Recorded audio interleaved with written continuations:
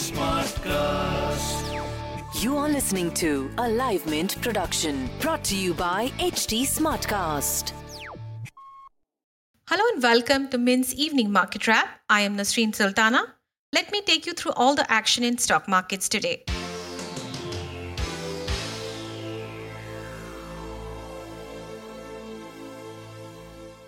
Once again, the stock markets ended higher, mostly led by gains in banks and auto stocks, as investors have started buying low-value stocks, which is called bargain hunting or bottom fishing. Gaining 595 points or around 2%, the BSE Sensex ended at 32,200. The Nifty also jumped 175 points or nearly 2% to close at 9,490. Today is also expiry of May series futures and options. What improved sentiments in stock markets today was IMD forecast that the southwest monsoon is expected to reach Kerala coast around 1st June. Earlier, IMD had estimated monsoon by a week's delay. Indian markets are seeing gains on continued opening up of economic activities, and this is despite the higher number of COVID-19 infections in the country.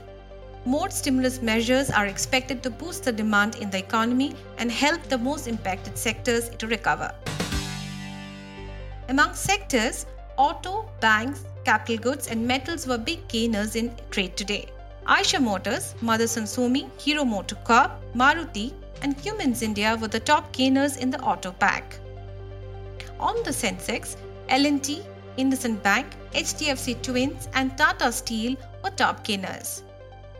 Rising 10%, Zee Entertainment shares was the top Nifty performer today. ITC, State Bank of India and Bharti Airtel were the only stocks in the Sensex to end in red today.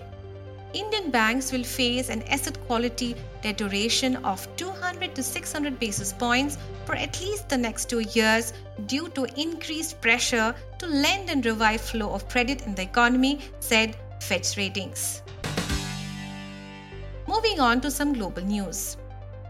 Stocks in Asia Pacific were mixed on Thursday as mounting US and China tensions weighed on investor sentiment. Japanese stocks led gains among the major regional markets, with the Nikkei rising 2.32%. Markets in Hong Kong ended around 1% down, while China and Korea were flat. US Secretary of State told Congress on Wednesday that Hong Kong was no longer autonomous from China. The House of Representatives also passed legislations condemning China for the detention. In other asset class news, Indian rupee lost 0.06% to close at 75.76 against the dollar. Oil prices remained lower in the afternoon of Asian trading hours. Brent crude futures declined 2.27% to $33.95 per barrel. The US dollar index was last at 98.88. The Japanese yen traded at 107.81 per dollar. That's all for now. I'll be back with more details tomorrow. Thanks for tuning in.